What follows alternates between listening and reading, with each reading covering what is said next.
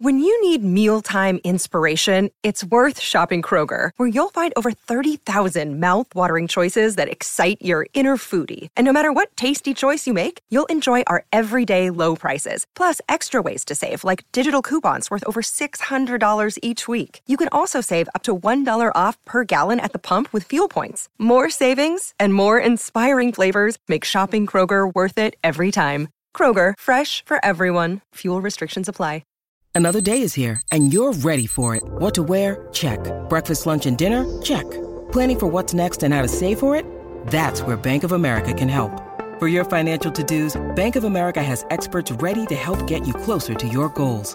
Get started at one of our local financial centers or 24/7 in our mobile banking app. Find a location near you at bankofamerica.com/talktous. What would you like the power to do?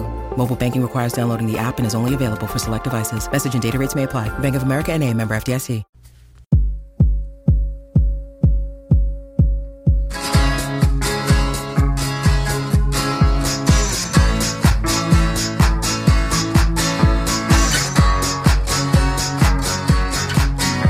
Hi, it's Holly with a note about this episode. We recorded our interview with Glen Sobel pre-pandemic.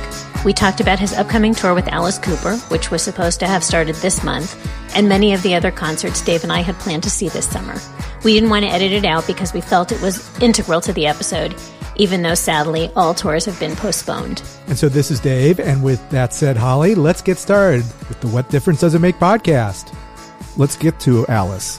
What was the audition like for that? I mean, what do you do for that? There really wasn't. Okay, there was. Okay. Not a traditional audition like you'd think. In fact, most people hate auditions. I would imagine so. Yeah, and I'm glad that there wasn't. Just there's so much guesswork in an audition, and so many people would agree with me. They'd want the artist or whoever to say, this is how we want to do this, just like this one live recording. But there's just a lot of guesswork, and there's management and label people that aren't musicians that are hearing with their eyes. They don't know who's a better musician. They just think like, oh, well, that person looks like, it's like casting a movie. Mm-hmm. Yeah. Looks the part. Yeah. And the more non-musicians you have in that room, the more the image is going to dictate who's getting a gig. And that is important. It's show business where it's a visual medium. But with Alice, the first thing I ever did for him was something where I never met him. It was a recording. This is 2010 in Nashville. My good friend of 30 years now, which is crazy to think. But Tommy Hendrickson, he's a guy I've played in different bands with, and he became a producer. Producers are the guys that get the session players on the gig to record for whoever the star, the singer is, whatever. And so Tommy was living in Nashville. He was working with Bob Ezrin, who produced Alice's big hits back in the day. Mm. In fact, I'm 18 was Bob Ezrin's first hit as a producer, and it was Alice's first hit. Mm. So, and Bob went on to do Pink Floyd The Wall and Kiss Destroyer, Peter Gabriel, just a lot of legendary stuff. So he was overseeing this recording that Tommy brought me into. Tommy was Bob's sort of right-hand guy. And we were doing note-for-note remakes of School's Out, No More Mr. Nice Guy, a few of the classics. And Alice was re-singing it. And the question is, why? Why do that? Well, if a movie or a commercial or a video game wants these songs, now the artist has this newly recorded master, a knockoff, but you're supposed to fool people into thinking they're hearing the original or a remastered version of the original. When I had to actually chart out, not just chart out, but notate, note for note, what Neil Smith, the original drummer, was playing. And so I had a crash course in Alice Cooper just from doing that session. And it went off pretty well. I mean, it was just verbatim playing these parts, and it was with Reb Beach on guitar from Winger, and he played in Alice for a good while.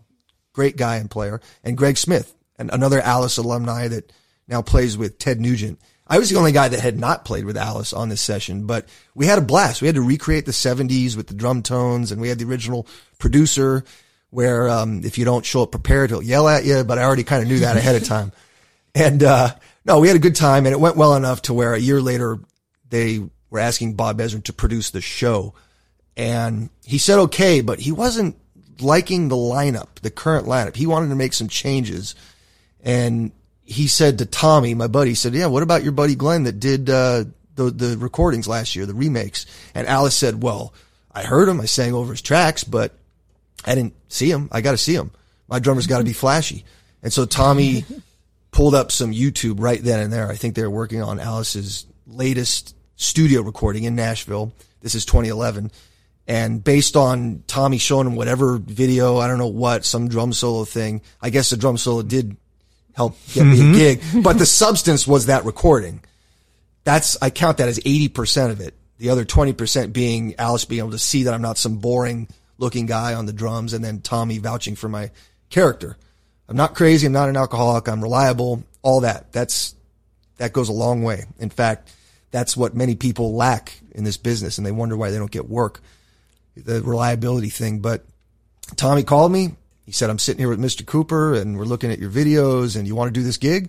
And I was asleep in LA. It was 2 hours earlier. I said, yeah, man, let's do it. And he went, all right, you're in. Click. And it was basically, that was it. Wow. And I met Alice on the first day of rehearsal, which was the following April in Nashville. What were you doing at the time? What was your gig? Were you playing at the time? I had come off of that Vasco Rossi tour not long before that, the big Italian guy, because that was at the end of 2010 and this was early 2011 when all this went down. So good timing. Yeah, it was. And I just remember coming home from that Italian thing going, I just did this amazing thing. And it was like stadiums and arenas, and I did 5 weeks and helped save the tour. And nobody knows in America because it's an artist that doesn't just plays over there in Italy for the most part. So it was nice to finally get on a gig that was obviously an iconic rock star that's known the world over. And you're entering your 10th year now. Yeah. I mean, that's crazy. I know. So what is the secret? I mean, he's still playing big arenas. He's playing the Hollywood Bowl this summer. I mean, which means you're playing the Hollywood Bowl this summer. I mean, you've done this, you've done it before, but what keeps this fresh? I mean, is it Alice who's keeping it fresh? Is it the musicians are challenging each other? It's all that. Yeah. It's all that. Yeah, Alice still loves to work. He doesn't have to do as many shows per year that we do, but we're knocking out, could be 80 to 100 shows in a year, which is definitely a lot. You got to keep your sanity. But the Hollywood Bowl, that is May 31st. They just officially announced that summer tour the other day. It's Alice headlining, and then it's Tesla and Lita Ford. And we're friends with like all the guys in those bands. That's going to be a fun hang. Yeah. So, yeah, it'll be the first time Alice has headlined Hollywood Bowl since 1973. Oh, so he didn't headline the last time? We played there with Motley Crue. Oh, okay. Yeah. So this is a head. Oh, wow. So this is huge. Yeah. Yeah, it keeps getting bigger venues in certain cities. Like 2017 and 18. Well, 2017 we did Greek Theater with Deep Purple. And it was a double bill, but they would close the show every night. But then 2018, we did headline Greek Theater. It got a little bigger. And then 2019, last year, we did Hollywood Vampires at the Greek Theater, our own show. But now it's Alice at Hollywood Bowl. So this is it's a good package tour. This is like a good ticket that people will want to buy. You know, Tesla's a great band. They got 4 out of 5 original people, a lot of hits, great guys. And Lita Ford, of course, everybody knows her. And did you ever see Tesla? Sure. You went? Well, actually, Troy Luccketta, I've known since I'm practically a kid, the drummer. Mm-hmm. Yeah, he was so supportive early on. I did a recording with his cousin, who's a really great guitarist and also played bass. And I did a demo with Troy's cousin to promote myself. Like, here's me playing music in a bunch of different styles. And this costs some money, but this was social networking back in the day. I had to go into a studio, like a formal studio, and hire this guitar player and tell him what I want to do. I want to do this straight up rock tune. I want to do a ballad. I want to do something more jazzy. I want to do something funky. And then I had to have the engineer after the fact crossfade all these mini tunes together. One fades out, one fades in. It was a demo for myself, basically. And the guitarist, Scott, he said, my cousin's Troy Luccketta from Tesla. And this was when they were all over MTV. He said, I'm going to give him this cassette. And one day, out of the blue, Troy called me when I was like 21 or so and said, hey, I heard your tape. Sounding great. Keep doing what you're doing. You're on the right track. And we've been friends ever since. So this will be nice to tour together. That's a really nice thing to do for a musician. I mean, that's very supportive. You need to know from somebody who's doing it for real that you're on the right track, that you're not going down the wrong road. It's true. You do have a nice clique of friends. Every December, don't you, all of your drummer friends get together? What's that all about? The 818 Drummers Lunch? Oh, yeah. Yeah. It's been January when we've been able to do it. Like, we just did one. We're taping this on, what is today, January 24th? Yeah. Right?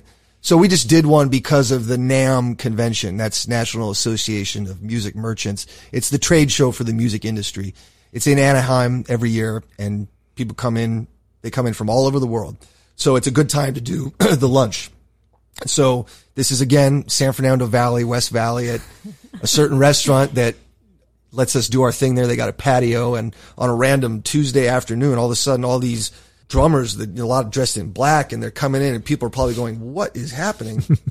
And we're noisy, of course, but it's just a very nice camaraderie that drummers have that maybe you don't see so much in other instruments, guitar, bass. Not to say that they hate each other, but drummers like to get together and hang. And so this started years ago. It was myself, and it was Jordan Burns, who for a long time was in the band Strung Out, West San Fernando Valley punk band. They influenced a lot of people. I mean, Blink-182 used to open for them, bands like that. And Jordan and then Dean Butterworth, we started it. Dean plays in Good Charlotte and Sugar Ray. Him and I used to share a practice space, but the three of us would go to lunch and goof off, and then we'd invite other guys that lived in the area, and it just kept growing, and it turned into a thing. Can you tell us the restaurant? Oh, yeah. I mean, it's just shout out. Always at Stonefire Grill in West Hills. Yeah. Oh, that's fun. We don't put it out on social media beforehand. We put it out afterwards. You know. We're going to stalk you next January. No, we get some great people showing up. A lot of brand new guys, but like Denny Sywell lives in the area. He played with Wings. He's the guy on Live and Let Die. And Ralph Johnson, my buddy Ralph, he's a West Valley guy. He's Earth, Wind and Fire since 1971. And they loved it. And then they loved mixing it up with all the new guys. And it was just so great to see. People think nothing happens in the Valley. That's right. Oh, they're wrong. Happening place. Let's go on influences. Just, you've met so many drummers. There's a lot of drummers that you haven't met that you probably wish you had.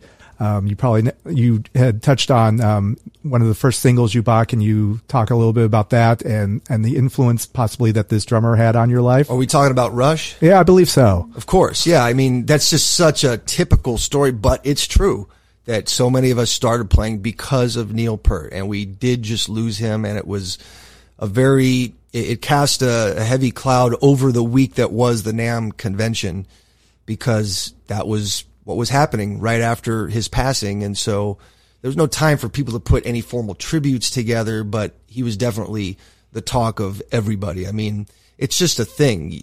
Everyone started because of something. And for guys anywhere near the age of us, it was because of him. And I think he just got sick of hearing that. I mean, that was the famous thing with Neil Peart. If you meet him, don't start gushing all over him about how he's the reason you started playing. He'll turn right off. It's in Limelight, the lyrics. You know, I can't pretend a stranger is a long-awaited friend. That's true. He writes about it. As a professional drummer, what is it that you hear in Neil Peart that influences you, or that you get that inspires you? I mean, I'm sure you still listen to his records. Like, how did he do that? Or wow, how did he plan this out? Well, at my residency gig, which usually it's the last Wednesday of the month, but we did one during NAMM week. There was a set in the middle where there was a bunch of Rush tunes performed and several drummers participated. We didn't advertise it. We didn't want to exploit anything, but it just seemed like a thing people wanted to do. So I played Limelight. And so it's like, okay, I haven't ever really played the whole song all the way through. I got to sit there and really dissect every little part. And even that song, that's challenging. That's not like Xanadu, one of their most challenging, but it's like, wow, these are really cleverly orchestrated parts, and his transitions and fills were just so unusual, but became so known to everybody with all the people air drumming out there. And there's not one Rush song that isn't challenging in one way or another, but he wasn't always playing busy. He had really just expertly crafted parts that fit the songs. And it's things that you might not have ever thought of yourself, but he did, with this crazy power trio with the guy with the voice. It sounded like he's on helium. You know, who would have thought that this would have been such a iconic, huge band, but they are. Certainly their label didn't. Yeah. Yeah. Oh, they probably had it rough. I mean, everybody that had a different sound early on in their career, they were told no a lot. This seems like a really good time to take a break. We will be right back.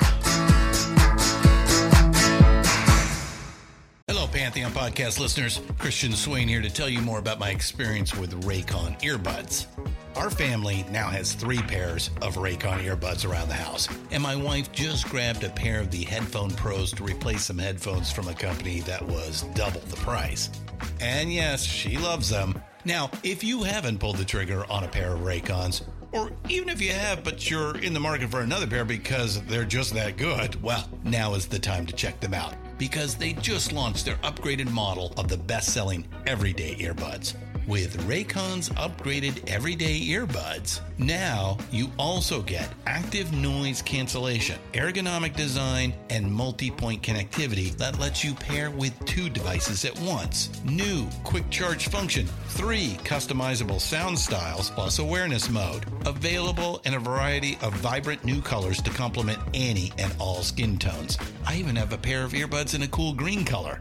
I have tried just about every earbud known to humankind, and these Raycons are fantastic. Seriously, if you've been wanting to check out Raycons, there truly is no better time. You're going to ask yourself why you didn't check them out sooner, and Raycon offers a 30-day happiness guarantee. So what are you waiting for? Go to buyraycon.com/Pantheon today to get 20% off your Raycon order, plus free shipping. That's right, you'll get 20% off and free shipping at buyraycon.com/Pantheon. buyraycon.com/Pantheon.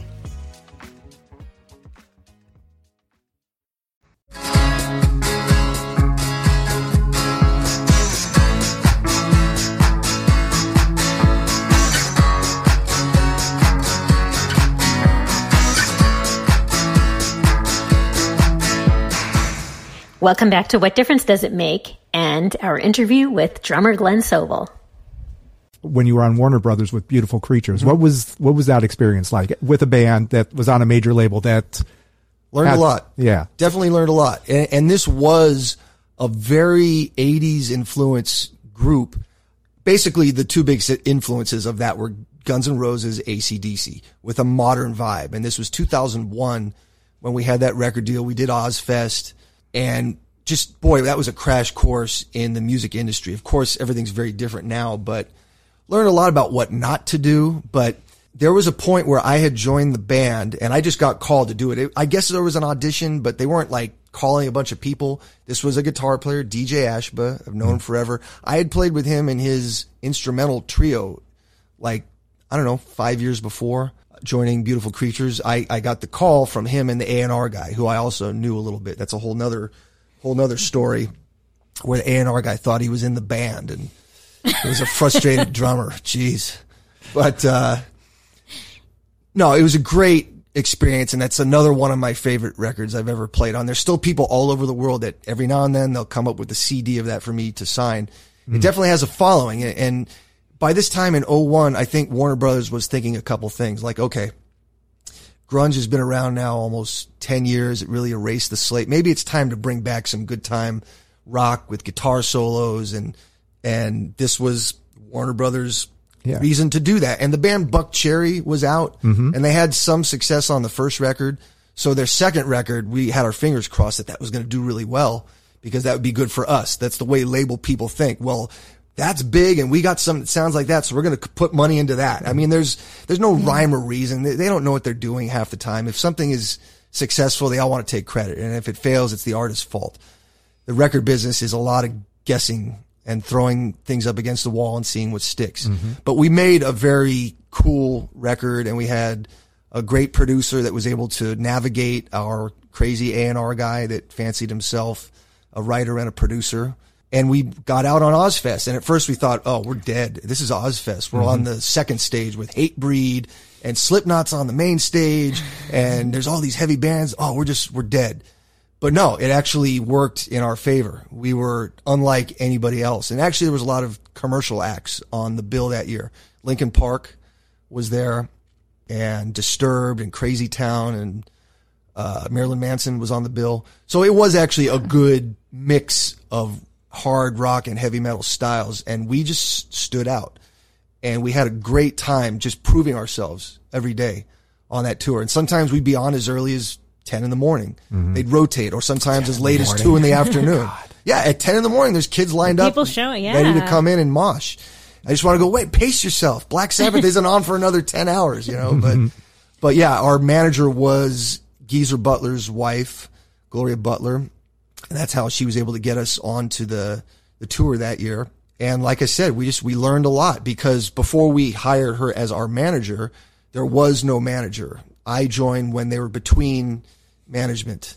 So all these managers came to our rehearsal room and met with us, and all these producers too. And we'd sit and we'd talk with them. There's one certain very big manager that we had like a 5-hour meeting with, and that was like going to school. Actually, I could say it was Doc McGee. Oh, yeah. He was cool. And in retrospect, maybe things would have been a lot different had we gone with him, but we didn't. But I remember we were at his office for like 3 hours, and we went across the street to the Rainbow Bar and Grill. It was right there, and they kept it open for us. Like, oh, Doc McGee's meeting with some guys. Let's keep it open. They got respect, and then word got out. Oh, those guys at Beautiful Creatures are meeting with Doc McGee, and our label heard it. And I don't think they loved the idea of us having a very 80s manager, because we had to blend in with new stuff. They weren't going to put us on tour with 80s acts. We had to go out with bands like Marilyn Manson and all that newer type of rock. So maybe that's a major reason we didn't go with Doc, but he was really nice, and we learned so much meeting with him and all these producers. And you had to weed out who really was interested in the band, or who just saw it's a major label and there's a lot of money to make. A producer will charge a label a ridiculous fee because the label is a big bank. Did you end up owing money, or what? When it all was said and done, usually you hear about it's not like the individuals themselves. Well, right, I know, money. but that's a common mistake people make, is thinking that if your record doesn't recoup, that you're in hock to the label for the rest of your life. No, it's a tax write-off for the label. Right. Well, right, but they hold that money. Until you recoup, that's when they'll pay you back. It's a strange business. This was before 360 deals, which is where the label gets a piece of every revenue stream, not just your record, but your T-shirts and your concerts and your VIP packages. And because they have to justify staying alive and being the big label that they are. But no, what was the question that got us here? We were just talking about, contracts or Beautiful Creatures. Right, just owing, yeah. Yeah, just money issues. That's when a lot of bands break up, because there's money issues. All of a sudden, usually it's money. Yeah. They say creative differences, that means money. Mm-hmm. Yeah, but we made this record, and there was a lot of money wasted, which was actually the name of our first single, Wasted, but it wasn't about that. It should have been, but no, just stupid money spent on stupid things that, like I said, it was a learning experience. And I just watched all this waste. I'm like, oh my God, we're having that guy to mix one song, and we're paying him how much? That's not the right guy. And it turned out it wasn't the right guy, and they paid him a ridiculous amount of money to try mixing one song. And just things like that. I could go on and on about it, but no, or a photo shoot in Times Square where they put us up in a hotel and wardrobe and makeup, and it was in a high rise. And I think the price tag for that was 30-40 grand, something like that. Yeah, all recoupable under our record. And they use like 15% of your album sales to recoup the whole thing. It's a strange process, and there's not a lot of transparency. And they act like they have no way of telling you solid figures and answers when you ask them questions about the numbers. But it's a game of obfuscation. They're going to play that game with you, and you need a manager that's really going to be on your side to watch out for your bottom line. It's insane. Learning experience. Yes, indeed. Yeah. We talk about rock drummers, but you've got a wide swath of influences through. Sure. Who were some other drummers that possibly you wouldn't expect someone like you to have? Oh, the unexpected influences. Oh yeah, I love this guy does insane things. Yeah, but like who? Throw out a few, and why is that? For people that would know me from Alice Cooper, there might be some things that are a surprise, but for drummers, anybody that talks to me, some things are obvious. I grew up in LA, so at an early age, at 16, I was going to the Baked Potato Jazz Club, which is still there in Studio City. I play there sometimes, but it's tiny. It's a living room, and people know it from all over the world. It's famous. They walk in and go, "This is it." but that's why it's so great. And a guy like Vinny Colaiuta would play there back in the day. Like he'd play all the time. So it wouldn't be jam packed every time. And I'd stay both sets and I'd sit at the perfect vantage point, like 10 feet away, watching and just soaking it in. That was school, and I watched David Garibaldi play there. That's Tower of Power's drummer. My mentor, Greg Bissonette, would play there all the time. And just watching all these guys was such an education, and watching the band and watching how a band interacts on stage. That was important to see all that, and how they're reading sometimes the tunes they're playing, maybe sight reading charts, and there's improvisational sections and how they go from one soloist to the next. And that was, I didn't realize at the time how much of an education that was. Jeff Porcaro, I saw play there. The list goes on. So those are very typical drummer influences, but maybe not every general rock fan would realize. Well, not uncommon for rock drummers to be influenced by jazz. Yeah, it's true. So let me ask you about another drummer. I'd be remiss, my resident expert. What do you think of Terry Bozzio? Huge influence. Yeah. Huge. Yeah. I am pretty good buddies with him. I've known him since, maybe about 25 years now. And I remember thinking it was one of the greatest moments of my young career when I met him. There used to be this club. There's a lot of clubs that are just done back in the day. So you hear me say there used to be this venue. Mm-hmm. Well, it was in Canoga Park. It was Club M Mancini's. Do you remember that at all? I do. Do you? Yes, I do. Wow. I do not. Well, they used to have a jam night every Tuesday. It was, and it went on for a couple years. And I was 18, 19 when I was going to that. And this was, I think, the first time I ever played with a professional band. But you'd play double drums because the drummer in the house band was Mark Craney, who was most known for playing with Gino Vanelli, I Just Want to Stop. Mm-hmm. That record, Jethro Tull, Tower of Power, amazing player. Dealt with a lot of health issues, diabetes and things. There was a big benefit they had for him back in the day. And unfortunately, we lost him years ago. But he was the drummer in the house band, and you'd sit in and you'd play double drums with him because he was lefty. So they had to have a right-handed kit. And that was the challenge. You'd trade 4s or 8s with Mark, a drum solo section. They leave for everybody. And then what that turned into, that jam night, it turned into this thing they do about once a year, kind of like what we do at the drummer lunches, except this was playing, and they called it the Woodland Hills Drum Club. And it was Mark Craney, and it was Greg Bissonette, and it was Myron Grumbacher from Pat Benatar's band, Tristan Bowden from Chicago, Don Perry from Jethro Tull. All live in the West Valley. That's like Drummer Central. Best kept secret. But so I was the kid. I was Greg's student or his former student by then, and they would invite me up to play at these things. And they'd have 3 drum sets set up on stage with this band, and they'd trade 8s. And I guess I played pretty okay one night, and Terry Bozzio approached me and introduced himself and said that he really liked a lot of the things I was doing. And I thought, this is amazing. I can't believe this is happening. And he called me a couple days later and got my address and sent me out a VHS of one of his solo drum concerts that no one had seen, and we became buddies. And he recommended me to Jennifer Batten a couple years later. I did a cool record with her. It's phenomenal. Yeah, because I grew up, just idolizing a guy like him, not just Missing Persons. Mm-hmm. That was the first, which had great playing on it, man. Spring Session M, that record, that was a game changer for a lot of people. But then getting into UK, do you remember them at all? Mm-hmm. Yeah, that was a big deal. I do. And, Frank Zappa, of course. I wasn't quite as big of a Zappa guy as other people were, but I did appreciate it. So that was really gracious and cool of Terry. That's great. Were you going to mention a few? You had some flashes from the past. Yeah. It turns out we have a common friend, I guess, maybe. And he told me to ask you about Offbeat. Oh, who's the common friend? Craig Fields, who is the cousin of Joel Singer. Right. Yeah. I haven't seen him in a while. Yeah. Oh, Offbeat was cool. I have that somewhere on VHS, and I can't remember if I transferred that to MP4 file, but that was in high school, and it was the talent show at the high school that we went to, and it was kind of my idea. We should do like an all drummer thing, and it turned into 6 guys, and this was my junior year of high school for Joel and I. We were the 2 main drummers in this, and we had the 2 drum sets and then 4 percussion setups, congas and rototoms and everything else. And we'd rotate. There was like 3 rotations. So everybody, all 6 of us, got to play double drums. But Joel Singer and I, we really liked Genesis a lot. we loved when Phil Collins and Chester Thompson would do double drums and do the same exact fills together.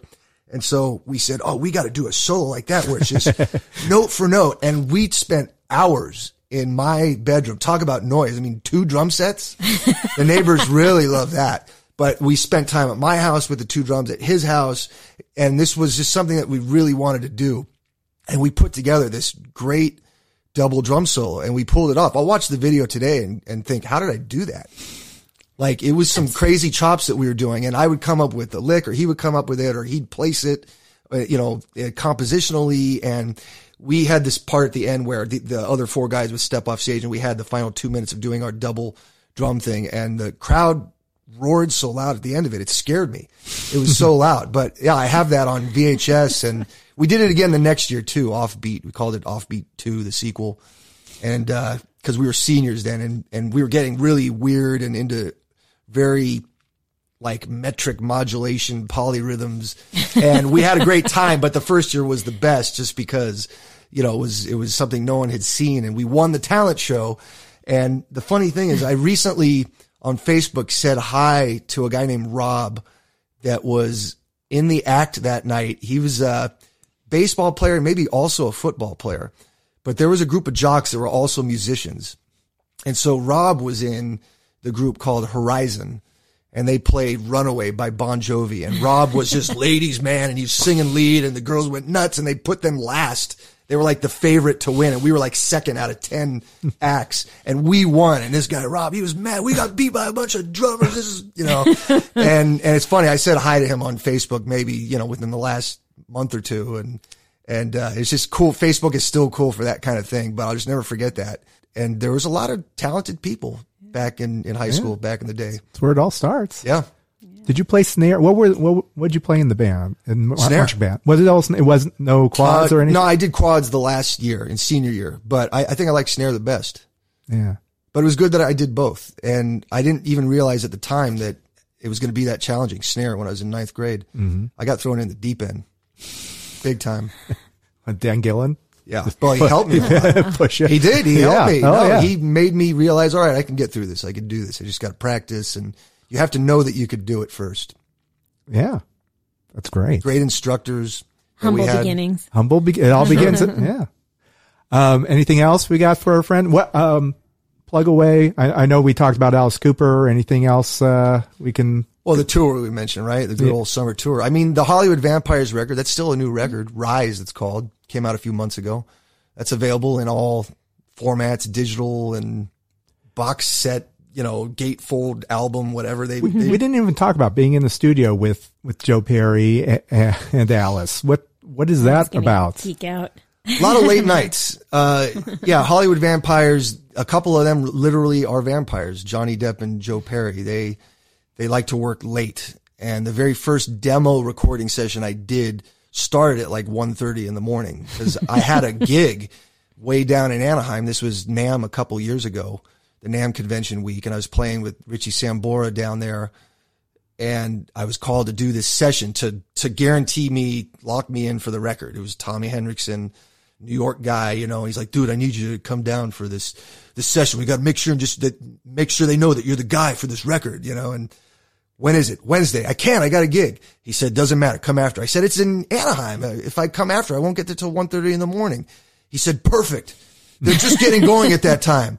And yeah, I showed up like 1:30, whatever. And by the time I got recording, maybe it was closer to 2:30 or 3. And Johnny said, like, play something impossible. And I thought, like, no problem, because I'm really out of it. I just played a long gig. It was with Richie and several other artists. It was one of those gigs where I was backing up many people. Mm-hmm. But sometimes it's good to be burnt out because your guard is down and you're not trying to do anything. You're just doing it. And I guess it went well enough to where Johnny and Joe, you can get a thing called demo-itis, where you get just married to the way the demo sounds. And when it comes time to do the actual record, you don't want to change anything. You love the demo. And so I had to write down exactly whatever I did at 3 a.m. and replicate it on the actual record. But there were several nights of those demo sessions that would go late, and I'd be like nodding off and saying, all right, I'm going to get out of here. And Joe would be, oh, you're not leaving yet, are you? No, I guess not. Okay, what's next? And no, but I'm proud of that record. It was done in a way where there wasn't a lot of or any real post-production manipulation of tuning things or artificially lining up the drums with the program called Beat Detective. We wanted to avoid all that. We wanted to make a just rock, organic sounding record. I'm proud of it. That's great. Very cool. And we got more tour dates with that coming up in Europe for your European listeners. And we do have some. I'm sure you do. Yeah. In August, September, we'll be out there. A bunch of dates already announced, like France, Italy, UK, Belgium, a lot of places. Phenomenal. We got you covered. All right. Well, thank you so much, Glenn, for coming out. This was a lot of fun. Thank you. Yeah. This was so great. It's a great podcast. Usually I'm talking about drum gear and right. Nothing wrong with that, but this is a little more general about geek out. Yeah. Music geek. Yeah. Just fan. Podcast allows you to go deep. Yeah. On stuff you like, on stuff you really, well, I mean, not that we don't like drum gear, but. Yes, indeed. Well, thank you again, Glenn, and thank you, Holly, for helping me out here. Oh, pleasure's mine. No, thank you. It was great to have you here. Okay, until next week, this is Dave. This is Holly. Check you later. Over and out.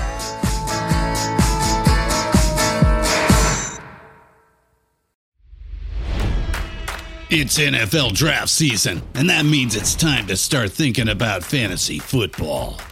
FantasyPoints.com features industry-leading experts and prognosticators using proprietary hand-charted data to help you score more fantasy points. FantasyPoints.com is the place to go for whatever kind of fantasy football you play. Whether you play fantasy football, daily fantasy sports, or do a little bit of everything, Fantasy Points has the meticulously researched content to guide you to victory. And why wait for the fall? Fantasy Points also covers the new spring football league, the UFL. Join the guru, John Hansen, Scott Barrett, Joe Dolan, and other massive names in the fantasy football universe with an exclusive offer. Use code Pantheon for 15% off any Fantasy Points package, including the all-in package, with access to every article, tool, and data nugget that Fantasy Points has to offer. That's FantasyPoints.com and code Pantheon for 15% off at Fantasy Points. FantasyPoints.com, code Pantheon. Score more fantasy points.